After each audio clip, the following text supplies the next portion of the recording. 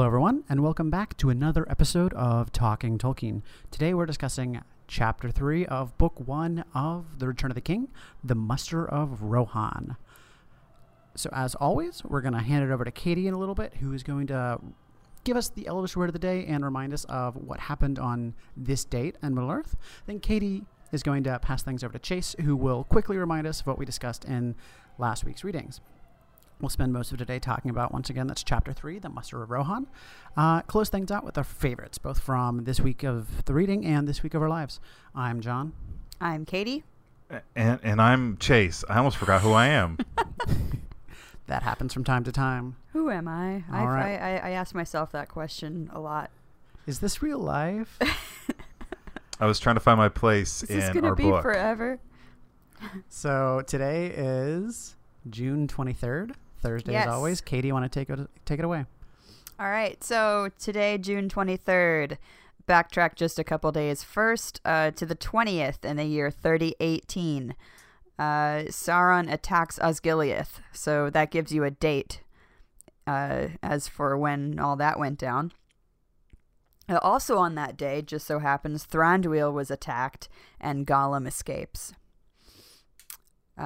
So again, a date for things we've previously referenced. Let's see. On the 21st in the year 2951, so about 10 years after the events of The Hobbit, Aragorn comes to Lorien.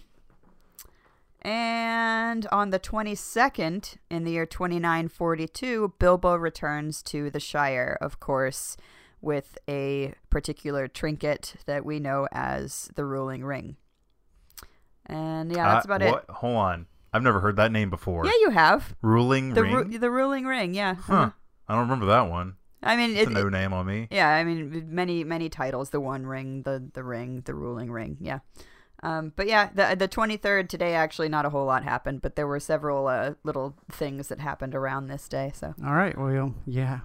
Do you have any words for us today? Normally, I would guess that you would give us the word horse, but you did already, and it's roch.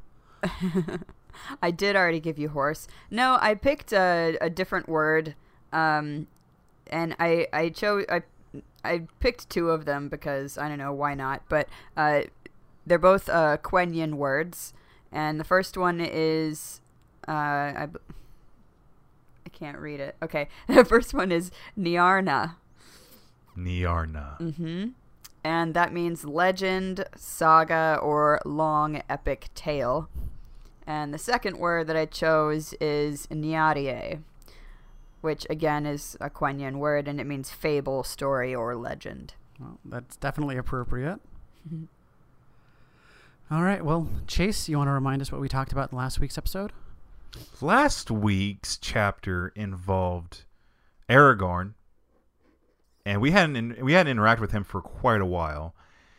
And he and Legolas and Gimli and a few members of the Dunedain. Mm-hmm. Am I getting that right? Yep. Dunedain. Dunedain. Mm-hmm. Dunedain sounds like a diner in Middle-earth, honestly. The Dunedain. I was actually thinking like Cyberdyne Systems from Terminator. So yeah. Now do we need a t-shirt designed for the Dunedainer? Yes. Okay. Yes. I'm hungry. That's why it's on my mind. And they went out to seek out the Path of the Dead and to get in touch with I was about to say army, but I don't think army is the right word, but a race of mountain men who were charged by Isildur to fight against Sauron, but didn't show up, but they won it anyway. And because of that, they were cursed. Or not really. It was a little up in the air as whether or not they were cursed. Yeah, I would say it's a curse. It almost felt like to me that they were kind of charging them, like they were almost cursing themselves. If that makes sense, I don't know. I guess that's overreading. That could be held for the time. They swore an oath and then they did not uphold and then it, so they were didn't know responsible. It's not like it's not like their punishment was undeserved. No, yeah, that's true. And Aragorn and team are going out to get them, to bring them to fight. Right. All right. Well, that about catches us up. So we're getting increasingly splintered because, as we discussed last week, there's this dawn that has no sunlight. And we've seen it from Frodo and Sam's perspective in the Two Towers. We've seen it from Gandalf and Pippin's perspective. I got that right this time. I said Pippin. Kudos. We have seen it from Aragorn's perspective, but there's one member of the Fellowship who is splintered off from everyone else. And that's Meriadoc Brandybuck. And in fact, Indeed. this chapter starts with... Actually, it starts with Pippin, but then quickly... Hey, John. Yes? Do you know who you get to talk about this week? Perry the Hobbit? I wasn't expecting that. Neither was I when I first said it. So this chapter is all about Merry. There's something about Merry. Nah. Oh. Concerning something man. about Merry that can be the name of this episode. I've not thought about that in like 15 years. Okay.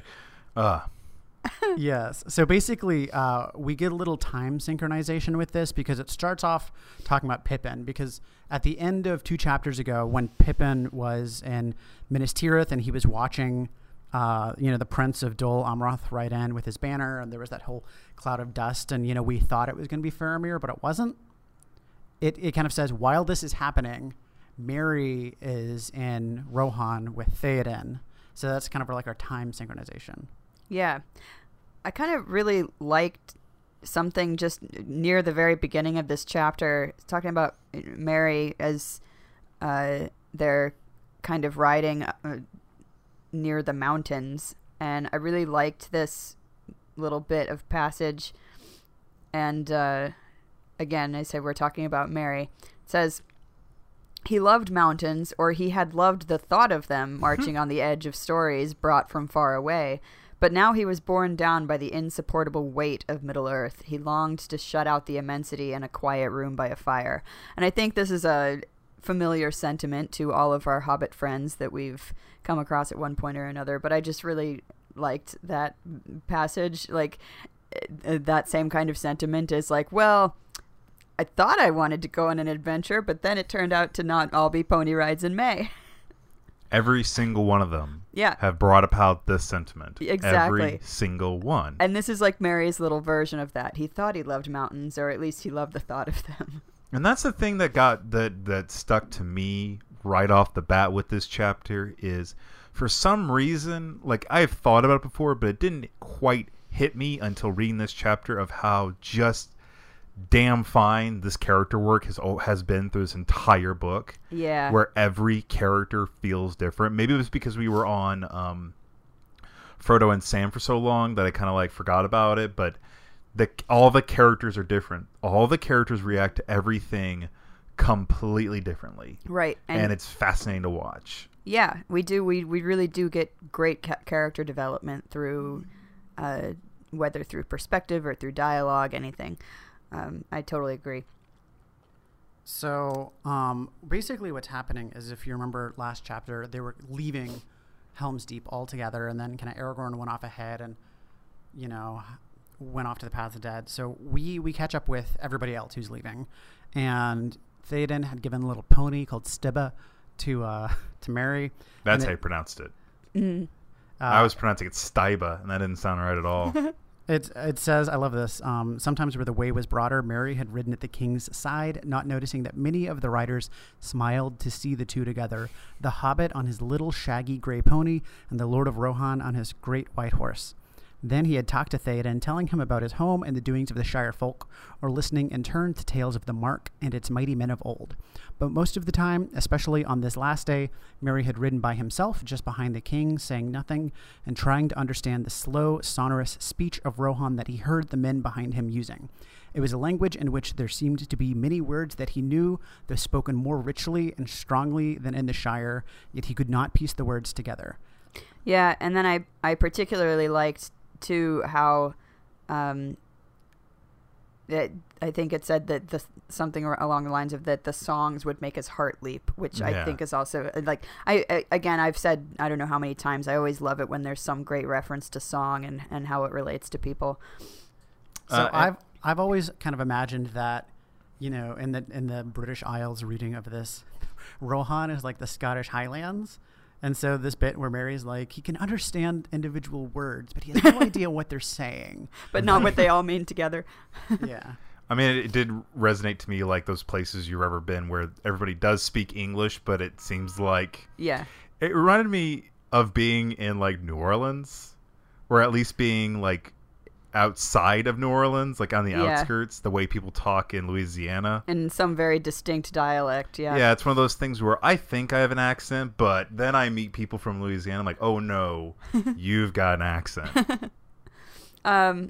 And yeah, and remember, long ago, we had talked about the language of the Rohirrim and how it kind of mimicked the landscape almost, and that it was very like rolling and lilting. And I always just think,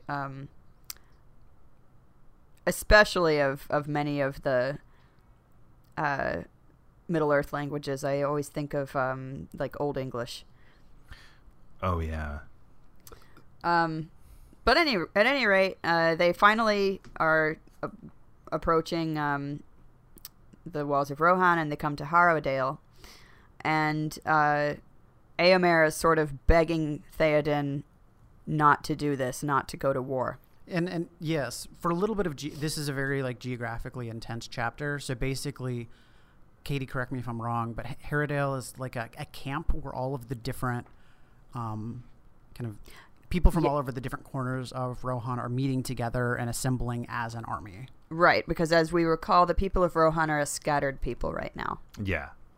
So this is between Edoras and Helm's Deep, basically? Yes. Okay. Yes. And it says, they come, and then people are there greeting them and said, we knew that you were coming at dawn 3 days ago. Gandalf was here. Shadowfax came like a wind out of the west to Edoras and brought tidings of your victory to gladden our hearts. But he brought also word from you to hasten the gathering of the riders, and then came the winged shadow. The winged shadow, said Theoden, we saw it also, but that was in the dead of the night before Gandalf left us. So here we kind of very quickly get set up that, Gandalf did come in flight early and has kind of been spreading the word for people to assemble, but we also find out that the winged shadow, a.k.a. the Nazgul and the Fellbeast, has been seen. Yeah. And rolling back just a little bit, because there was something that that really stuck out at me.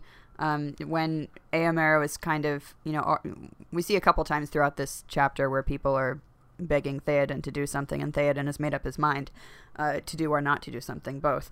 And Theoden, so it's this first time that Éomer is kind of telling Theoden, don't go any further east. Let's not do this. And Theoden says, no, I'm going to war. And I really liked what just one little line he says. He says, never will I lean on a staff again. Mm-hmm. And it just is, that's a really, it's very indicative of Theoden's character, which we've seen, as when, Gandalf had broken him of Saruman's influence in the Two Towers. And it's just another great indication of the strength and will of Theoden, I think, now that he's returned to himself. I really like that. He's got a real, I'll die before I'm useless again sort of mentality right now. Yeah. Yes. So after they get to the camp and they get set up, there's a little bit of description of what it's like. And they're basically in a valley, which was at that point a little more than half a mile in width.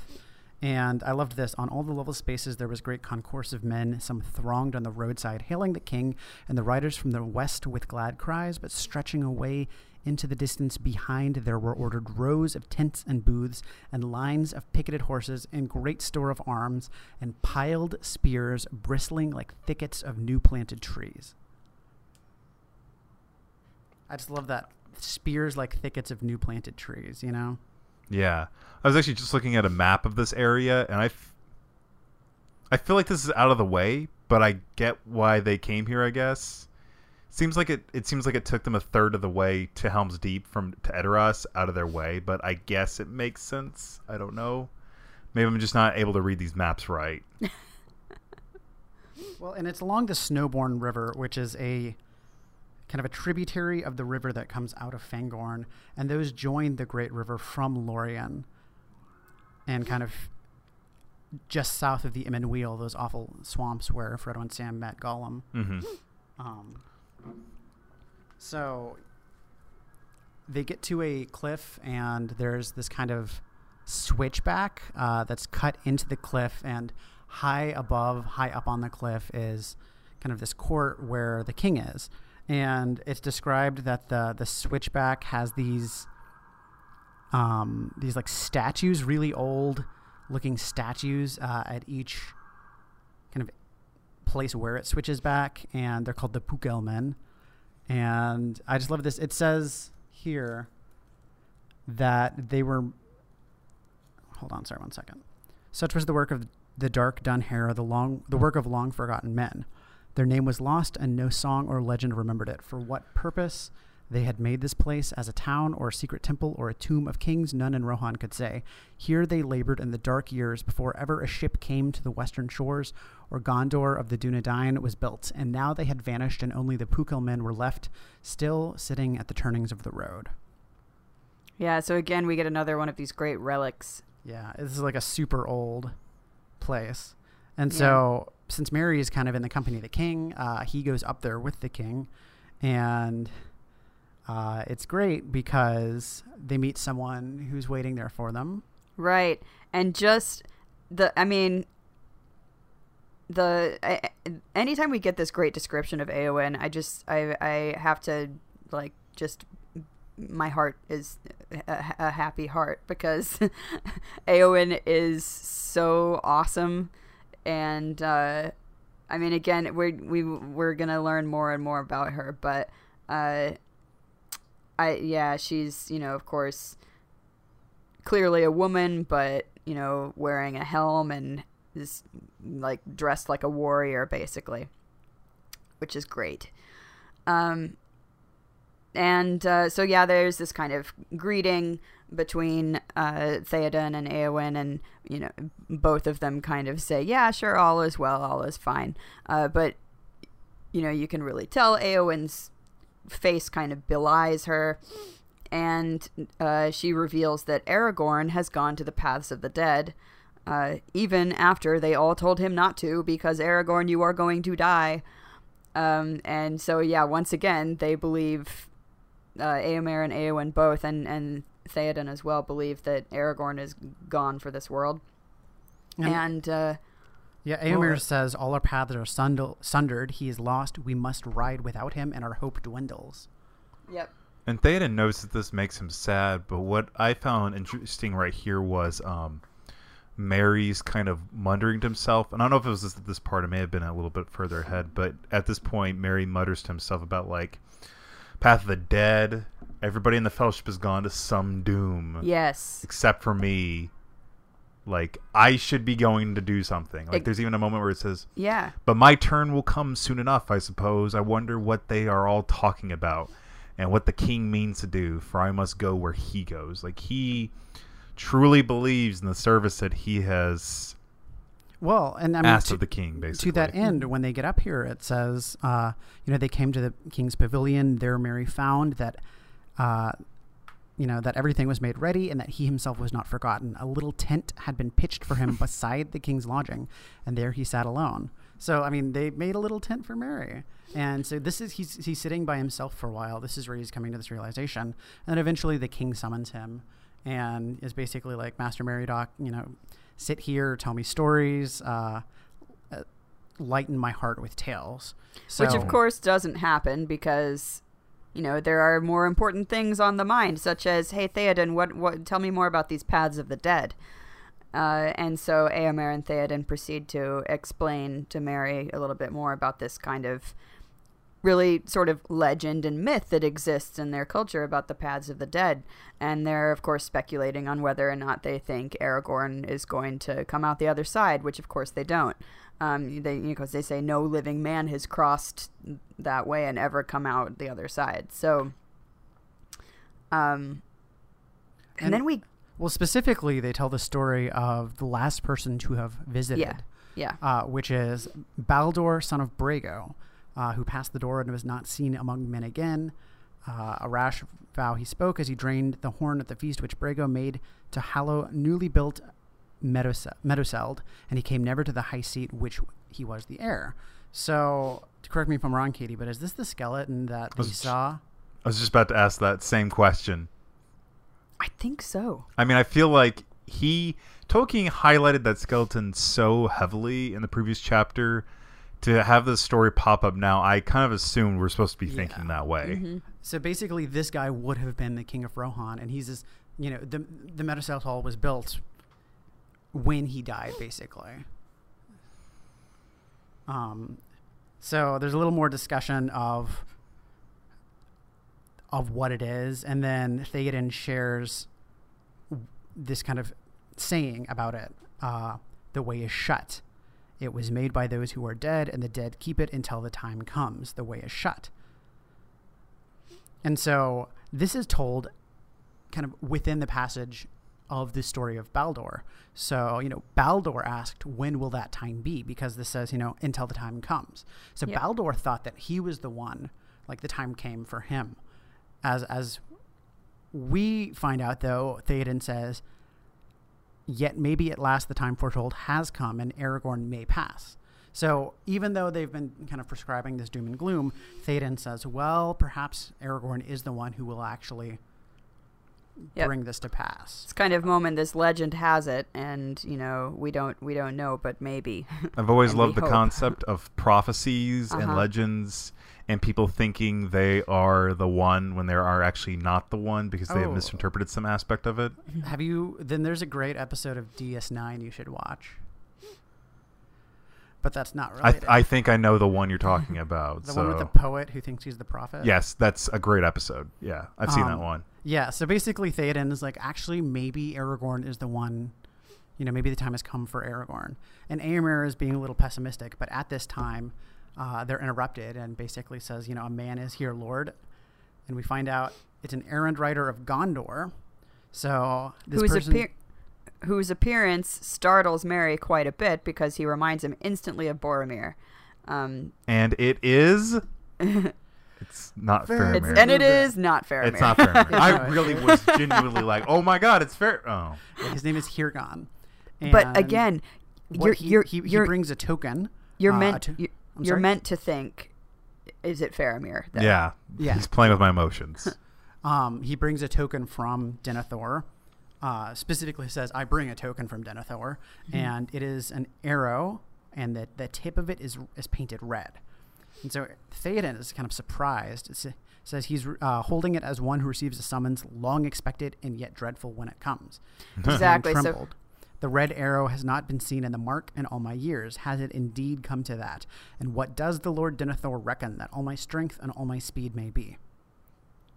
Yeah. So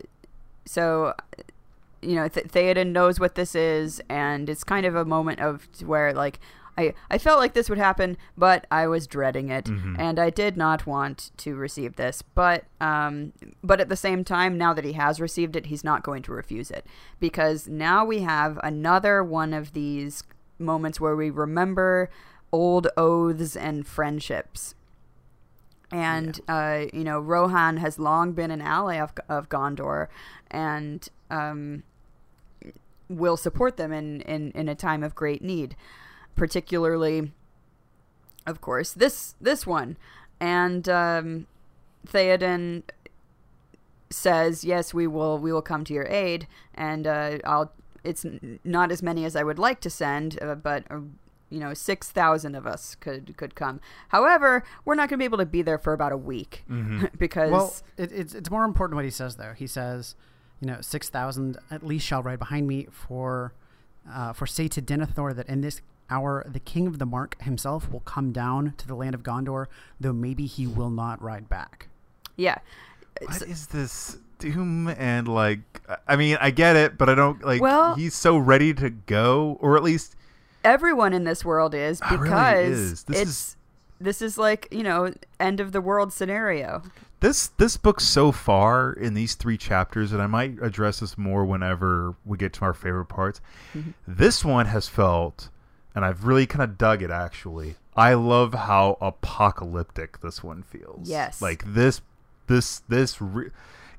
is a drastic tone shift between the last book and this one that happened within the first chapter of this book, and it has been pervasive in these 3 chapters of this apocalyptic feeling, and Yes. it's about to get a little bit more.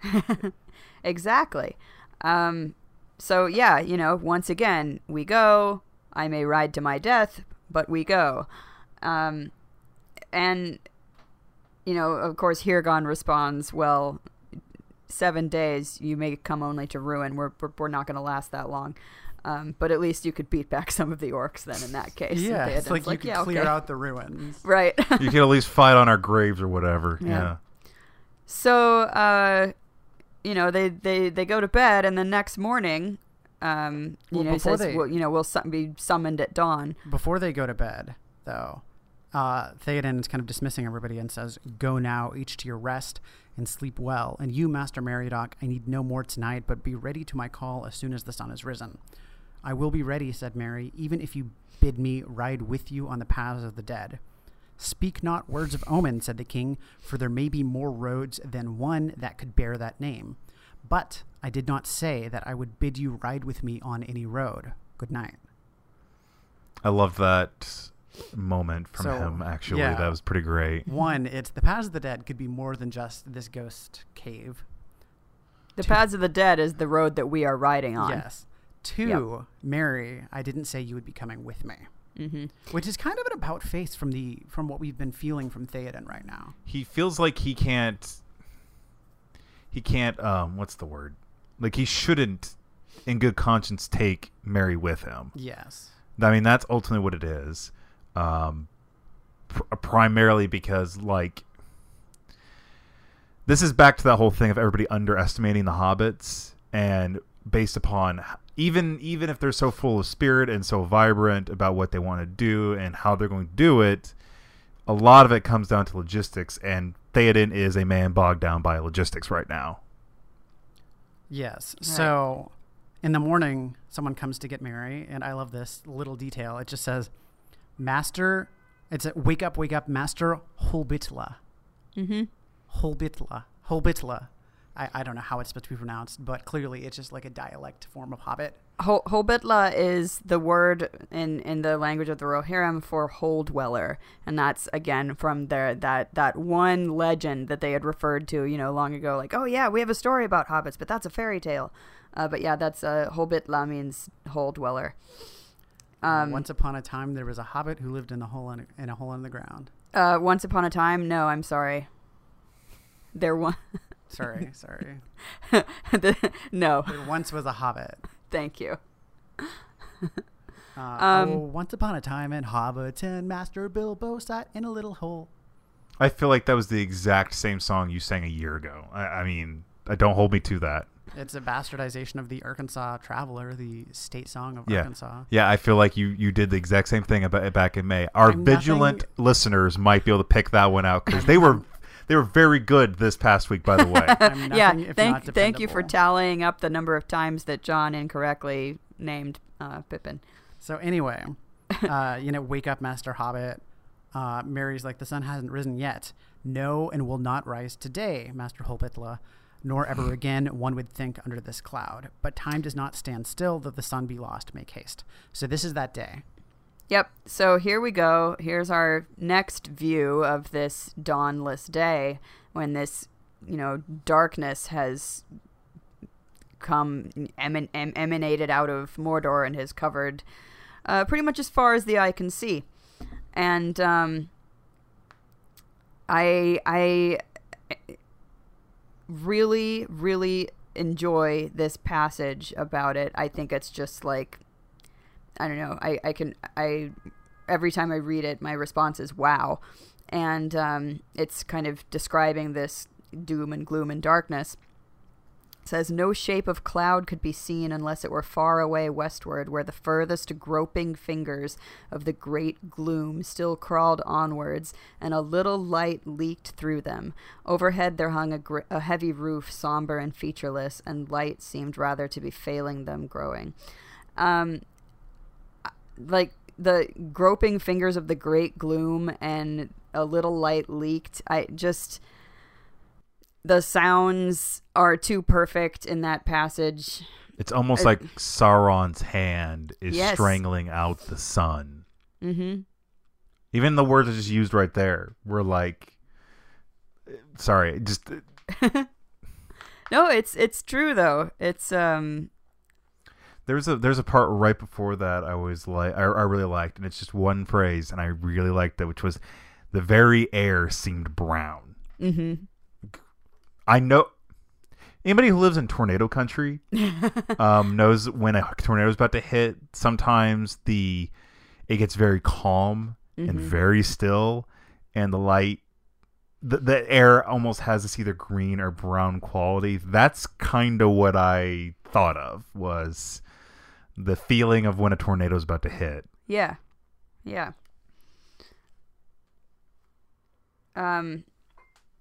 So this dawnless day, they're preparing to leave, and Theoden basically tells Merry, I release you from my service, and now you'll stay with Éowyn and help and be in her service, where she is kind of presiding over Edoras. And Merry's response to this, of course, he's not happy to hear this at all. Nope, his response, all my friends have gone to battle, and I would be ashamed to stay behind. And he's very disappointed, of course.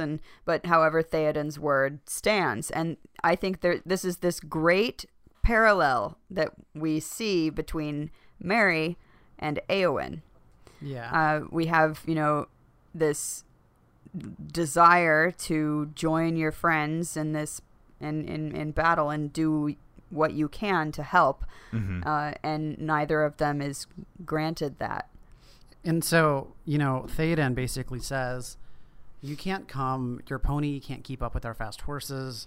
And I love Merry's response, which was, Theoden says, you can't ride on such beasts. And Merry says, then tie me on the back of one, or let me hang on a stirrup or something. Strap me to a stirrup. Yep. Treat me like a duffel bag. It is a long care. way to run, but run I shall if I cannot ride, even if I wear my feet off and arrive weeks too late. Yeah. And yeah, then it's great. It's got tenacity. But Yep. Éowyn's watching this, and Éowyn, like you said, Katie, feels this kind of compatriotism with Merry and says, come now, Meriadoc, I will show you the gear that I have prepared for you. They went out together. This request only did Aragorn make to me, said Éowyn, as they passed among the tents, that you should be armed for battle. I have granted it as I could, for now my heart tells me that you will need such gear ere the end. This part made me get a little teary-eyed, because Éowyn immediately swoops in and is like, oh, hey, Aragorn asked me to look after you, not to keep you safe, but to arm you. You know? To prepare you. Yeah. And she had not armor made for him, but she had what they could kind of fit for him. Yeah. So when they set out, I think there's one very important note to make about a certain rider that Merry sees who looks very slender and smaller than most. And the look in this rider's eyes, too, is very haunting. It makes Merry shiver, for it came suddenly to him that it was the face of one without hope who goes in search of death. Yes. So, yeah, haunting. And then we get a song. Yep. Which is this really great song just kind of telling about them leaving. The way it's inserted is this is a song, basically, that is told after the fact. Right. And then right before they leave, Merry makes one last appeal. This is Merry begged for the last time not to be parted from Theoden. There is no... I was just going to say that Merry particularly makes mention of not wanting to be remembered in song as the one who stayed behind. And now we get this other great parallel to some other hobbits who had talked about being remembered in stories and songs. So I revel in those little bits in this chapter. There's almost well, so I'll save this for later. Hold on. At this moment, Mary is like, please take me. And this Theoden's like, no, there's no room in this journey for Stibba, as I've told you. And Mary says, why, Lord, did you receive me as the sword thane, if not step at your side? And I would not have it said of me in song. That's the moment. Theoden says, I received you for your safekeeping, and also to do as I might bid. None of my riders can bear you as burden. If the battle were before my gates, maybe your deeds would be remembered by the minstrels, but it is 100 leagues and 2 to Mundburg, where Denethor is lord. I will say no more. So all of a sudden we get, Mary feels kind of alienated because he thought he was pledging his service, and then he's told, no, I accepted it because I wanted to protect you. Like, functionally what's happening here is the same thing that's happened to Eowyn. His faculty has been removed. Right. I'm doing this for your own good. That's not going to stand for Mary. No. So it says Mary bowed and went away unhappily and stared at the lines of horsemen. Already the companies were preparing to start. Men were tightening girths, looking to saddles, caressing their horses. Some gazed uneasily at the lowering sky. Unnoticed, a rider came up and spoke softly in the hobbit's ear. Where will wants not, a way opens up. So we say, he whispered, and so I have found myself. Mary looked up, and he saw that it was the young rider whom he had noticed in the morning. You wish to go whither the Lord of the Mark goes. I see it in your face. I do, said Mary. Then you shall go with me, said the rider.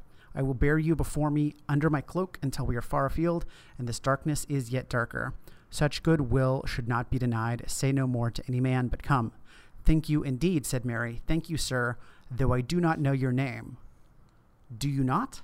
Said the rider softly. Then call me Dernhelm. So clearly something is afoot here. Yeah. We're telegraphing heavily what it is, but it's not actually revealed at this moment. I'm not. I mean, I again thought it was Faramir for a second. Just like hopingly, like somehow Faramir. We really want to see Faramir. He's like a prince of Gondor, or not really a prince, but you know what I mean. Yeah. But he's a little bit more important than that. So whoever this person is really wants to make sure that, like, dude, I get it where you're coming from. I'll sneak you out this. You will get your place. Yeah, in this legend. You have great heart and great merit, so I'm taking you with me.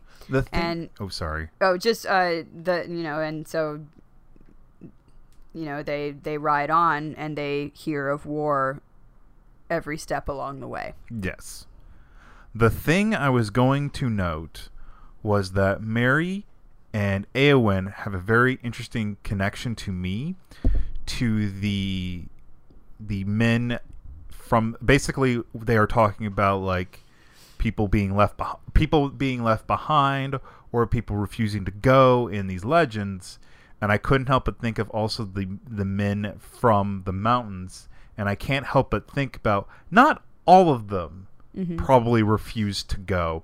I feel like most of them held back a group that probably wanted to go, and I can't help but feel like a similar thing of, like, in legends and stuff, emotions kind of get run over to maybe that what Mary and Eowyn are both picking up in their legacy is the fact that they don't want to be thought of being cowards for being told to stay behind, rather than at some point in the future they're being basically the story being told or being remembered as, no, they left behind because they were cowards, rather than, no, they were told to stay behind and trying to fight up against that. Basically, I might be reading way into it, but the perspective that these characters have about, like, their place in legend makes sense, because the sky is black and the world is ending and war is literally everywhere. I mean, I don't want to draw too many parallels. This is a weird way to do it, but in Downton Abbey season 2, which is like condensed World War I, they dedicate an entire plot line to the fact that there were, young men who stayed behind who could have fought, and there were specifically people who shamed them.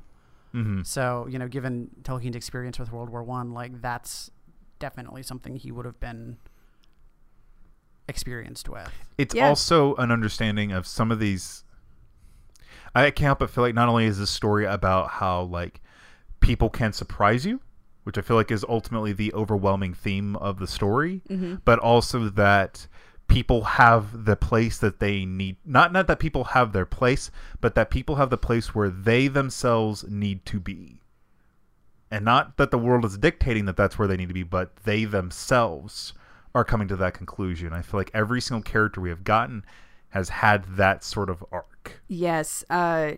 Free will is absolutely a large theme. It's not really been a big thing in... It's almost like I'm finding the nut that Tolkien's trying to crack in this part of this third of the story compared to the first two, and that seems to be it in this one. Oh yeah, yeah. No, it definitely comes out much stronger in Return of the King.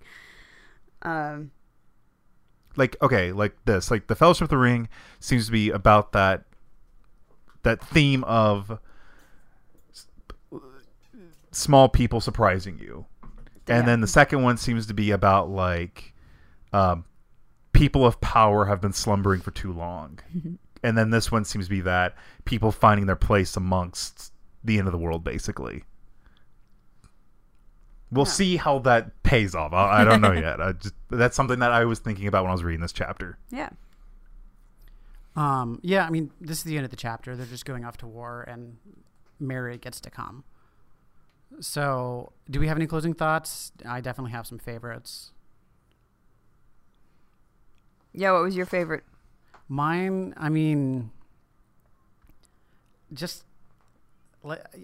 probably the same as yours, Katie, and we talked about it already, but this relationship between Merry and Éowyn that's developing, because it's not really a relationship, because if memory serves me correctly, this is actually the first time that they've met, but it's this camaraderie, you know, they're in the same situation. Right.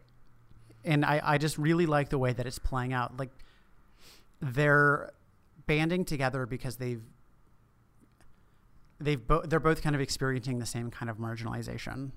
Yes. Yeah. Absolutely. Well, so since you mentioned that one, I will go with just something very specific, just a specific little line that Dernhelm says to Merry. And it's that where will wants not, a way opens up. So it just, you know, where there's a will, there's a way. We get our Rohan, or perhaps just entire Middle Earth version of that. I don't know. I love that stuff. I highlighted that part too. Yep. I really liked that line. Yeah. That was like the words to remember and live by from this chapter. Like every now and then we get a little thing, and that's how we came up with this saying, or that's where this proverb comes from. I'm about to say something that's going to make me sound like a real dum-dum. My favorite part in this chapter was the part where the darkness actually happened, because I didn't get that was an actual thing that was happening. I thought it was all metaphorical. Oh no! Until this chapter actively, like every other chapter beforehand, has just ended with that, or kind of like referenced it in passing, like at the end of Two Towers. This chapter, like, no, we're gonna show the next day, and how like no. This is actually getting dark. Like the description. No.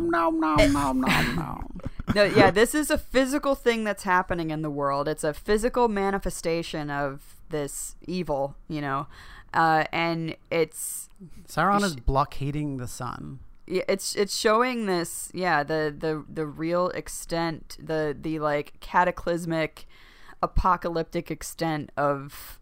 I mean, there's also like a functional aspect to this as well, because it's been well established that orcs don't like sunlight. Yeah. Yep. And remember, sunlight, it's the light of Telperion, right? Yep. Laurelin is the moon, Telperion is the sun. So, but then also moonlight, like orcs can perfectly behave in moonlight. So, did something like this happen in the Silmarillion by any chance? Well, Melkor had Ungoliant destroy the trees because he hated the light. And then burp up darkness. Maybe I should have excluded that part. But you're right. Yeah, maybe I should have excluded that part. I mean, the Sendar refused to leave Middle Earth because they liked the stars, and thus they were known as the Grey Peoples. Damn, That's, maybe that's what Sendar means. That's a bad comparison. Maybe it's a bad comparison. Never mind then. Yeah, so anything else to add, or shall we put a nice little bow on this section of it? I feel like, there's a lot more to talk about in this chapter, but it's all just kind of emotional stuff and not, like plot developments, because there's very little plot development. It's just stuff is getting more intense and people are feeling more, I don't want to say hopeless, but on the verge of conclusion, you know? Yeah. That's why I feel like a lot more things are going to be resolved, or we're going to, I feel like a lot of things I want to talk about, I feel like I can't talk about that yet because I feel like it's just going to come up with another chapter. Oh, I mean, the next chapter is called The Siege of Gondor. That's right. I was actually looking up to see what the next chapter is actually called. And I'm going to guess that's going back to Gandalf and Pippin. Just going to float that one out there. Well, We just shall remember, see. this book is titled The War of the Ring. Well, Yeah. hold on. I just read the first line, and it says both Pippin and Gandalf. So I feel right. Yeah, I'm definitely right on that one. Spoiler alert, the first line is Pippin was roused by Gandalf. But remember, the first line of this chapter was about Pippin, even though the entire chapter ended up being about Merry. So That's true. We shall see. But it said Rohan in the chapter. Whatever. yes. So anyway, I have a favorite that I am way behind the curve on, which is in the past week, I have like devoured the entirety of Silicon Valley, the TV show, not the geographic / cultural phenomenon in California.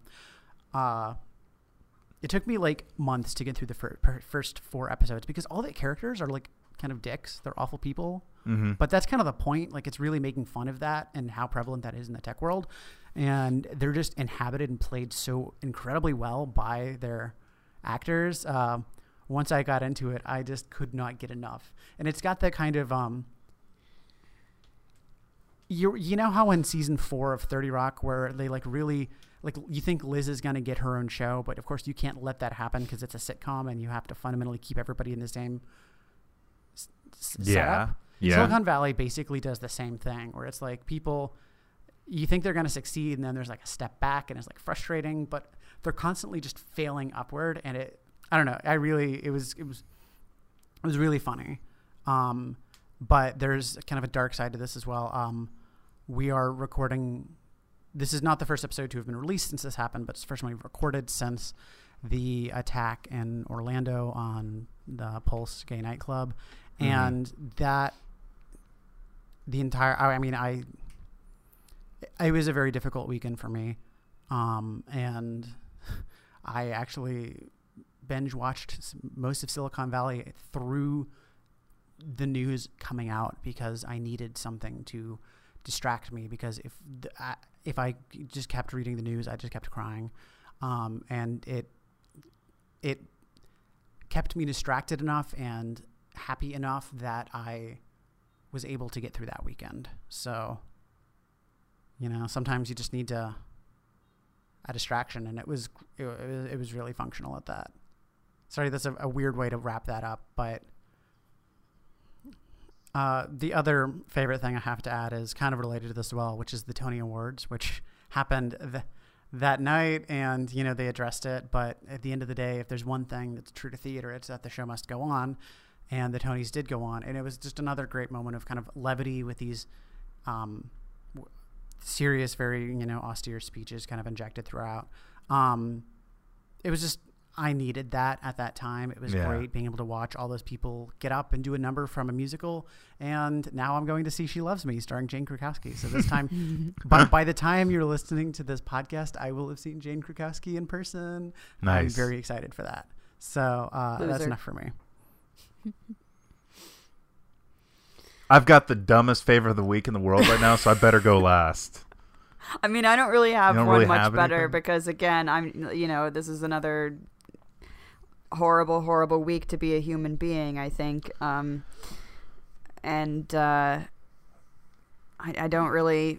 still don't really know that I have words to articulate it. But, so, I don't know. My favorite thing from the week was sleeping in my own bed last night. Simply because, you know, I was watching my friend's doggy and staying at their house, and, you know, that's great because I get to play with the puppy. But I have like sleep issues on my own enough, and sleeping in not my own bed makes it even worse. So like sleeping in my own bed last night, that was my favorite part of the week. Nice. Oh, And that bed was a Yeah. wonderful Casper mattress. Go to casper.com/Tolkien and no. What? What? We are not sponsored by Casper. No. That's not one of the I've heard enough about mattress advertisements from one podcast to have enough. We are sponsored by you, the listener. Basically, yeah. So this is fine programming brought to you by you, the listener. And now I'm going to talk about something I should be embarrassed about. Okay. So I had a really crummy week. And so on a whim, I saw something stupid or something I thought was going to be stupid. Oh, I think I know what this is. You think I know where I'm going? You think I know? I know John knows where I'm going with this. I saw the new Teenage Mutant Ninja Turtles movie, Out of the Shadows, and I saw the first one and reviewed it back in 2014, and I hated it. Like I thought it was a mediocre piece of trash. It was dumb, terrible. It was all over the place. I don't know what happened. Something happened in the making of this sequel, and it is like miles, just so much, not only better than the previous one, but it might be one of the best movies I've seen this year. That easily one of the best movies I've seen this year, and I can't believe it. That is a huge turnaround. It was fun. It was cartoony. It felt like the old cartoon from the 80s, like actually put on a big screen. Like when they showed Commander Krang and he looked like a cartoon character, I was like, I'm so sold. This movie has won me over. There was less story. There's actually good character stuff with all the like brothers.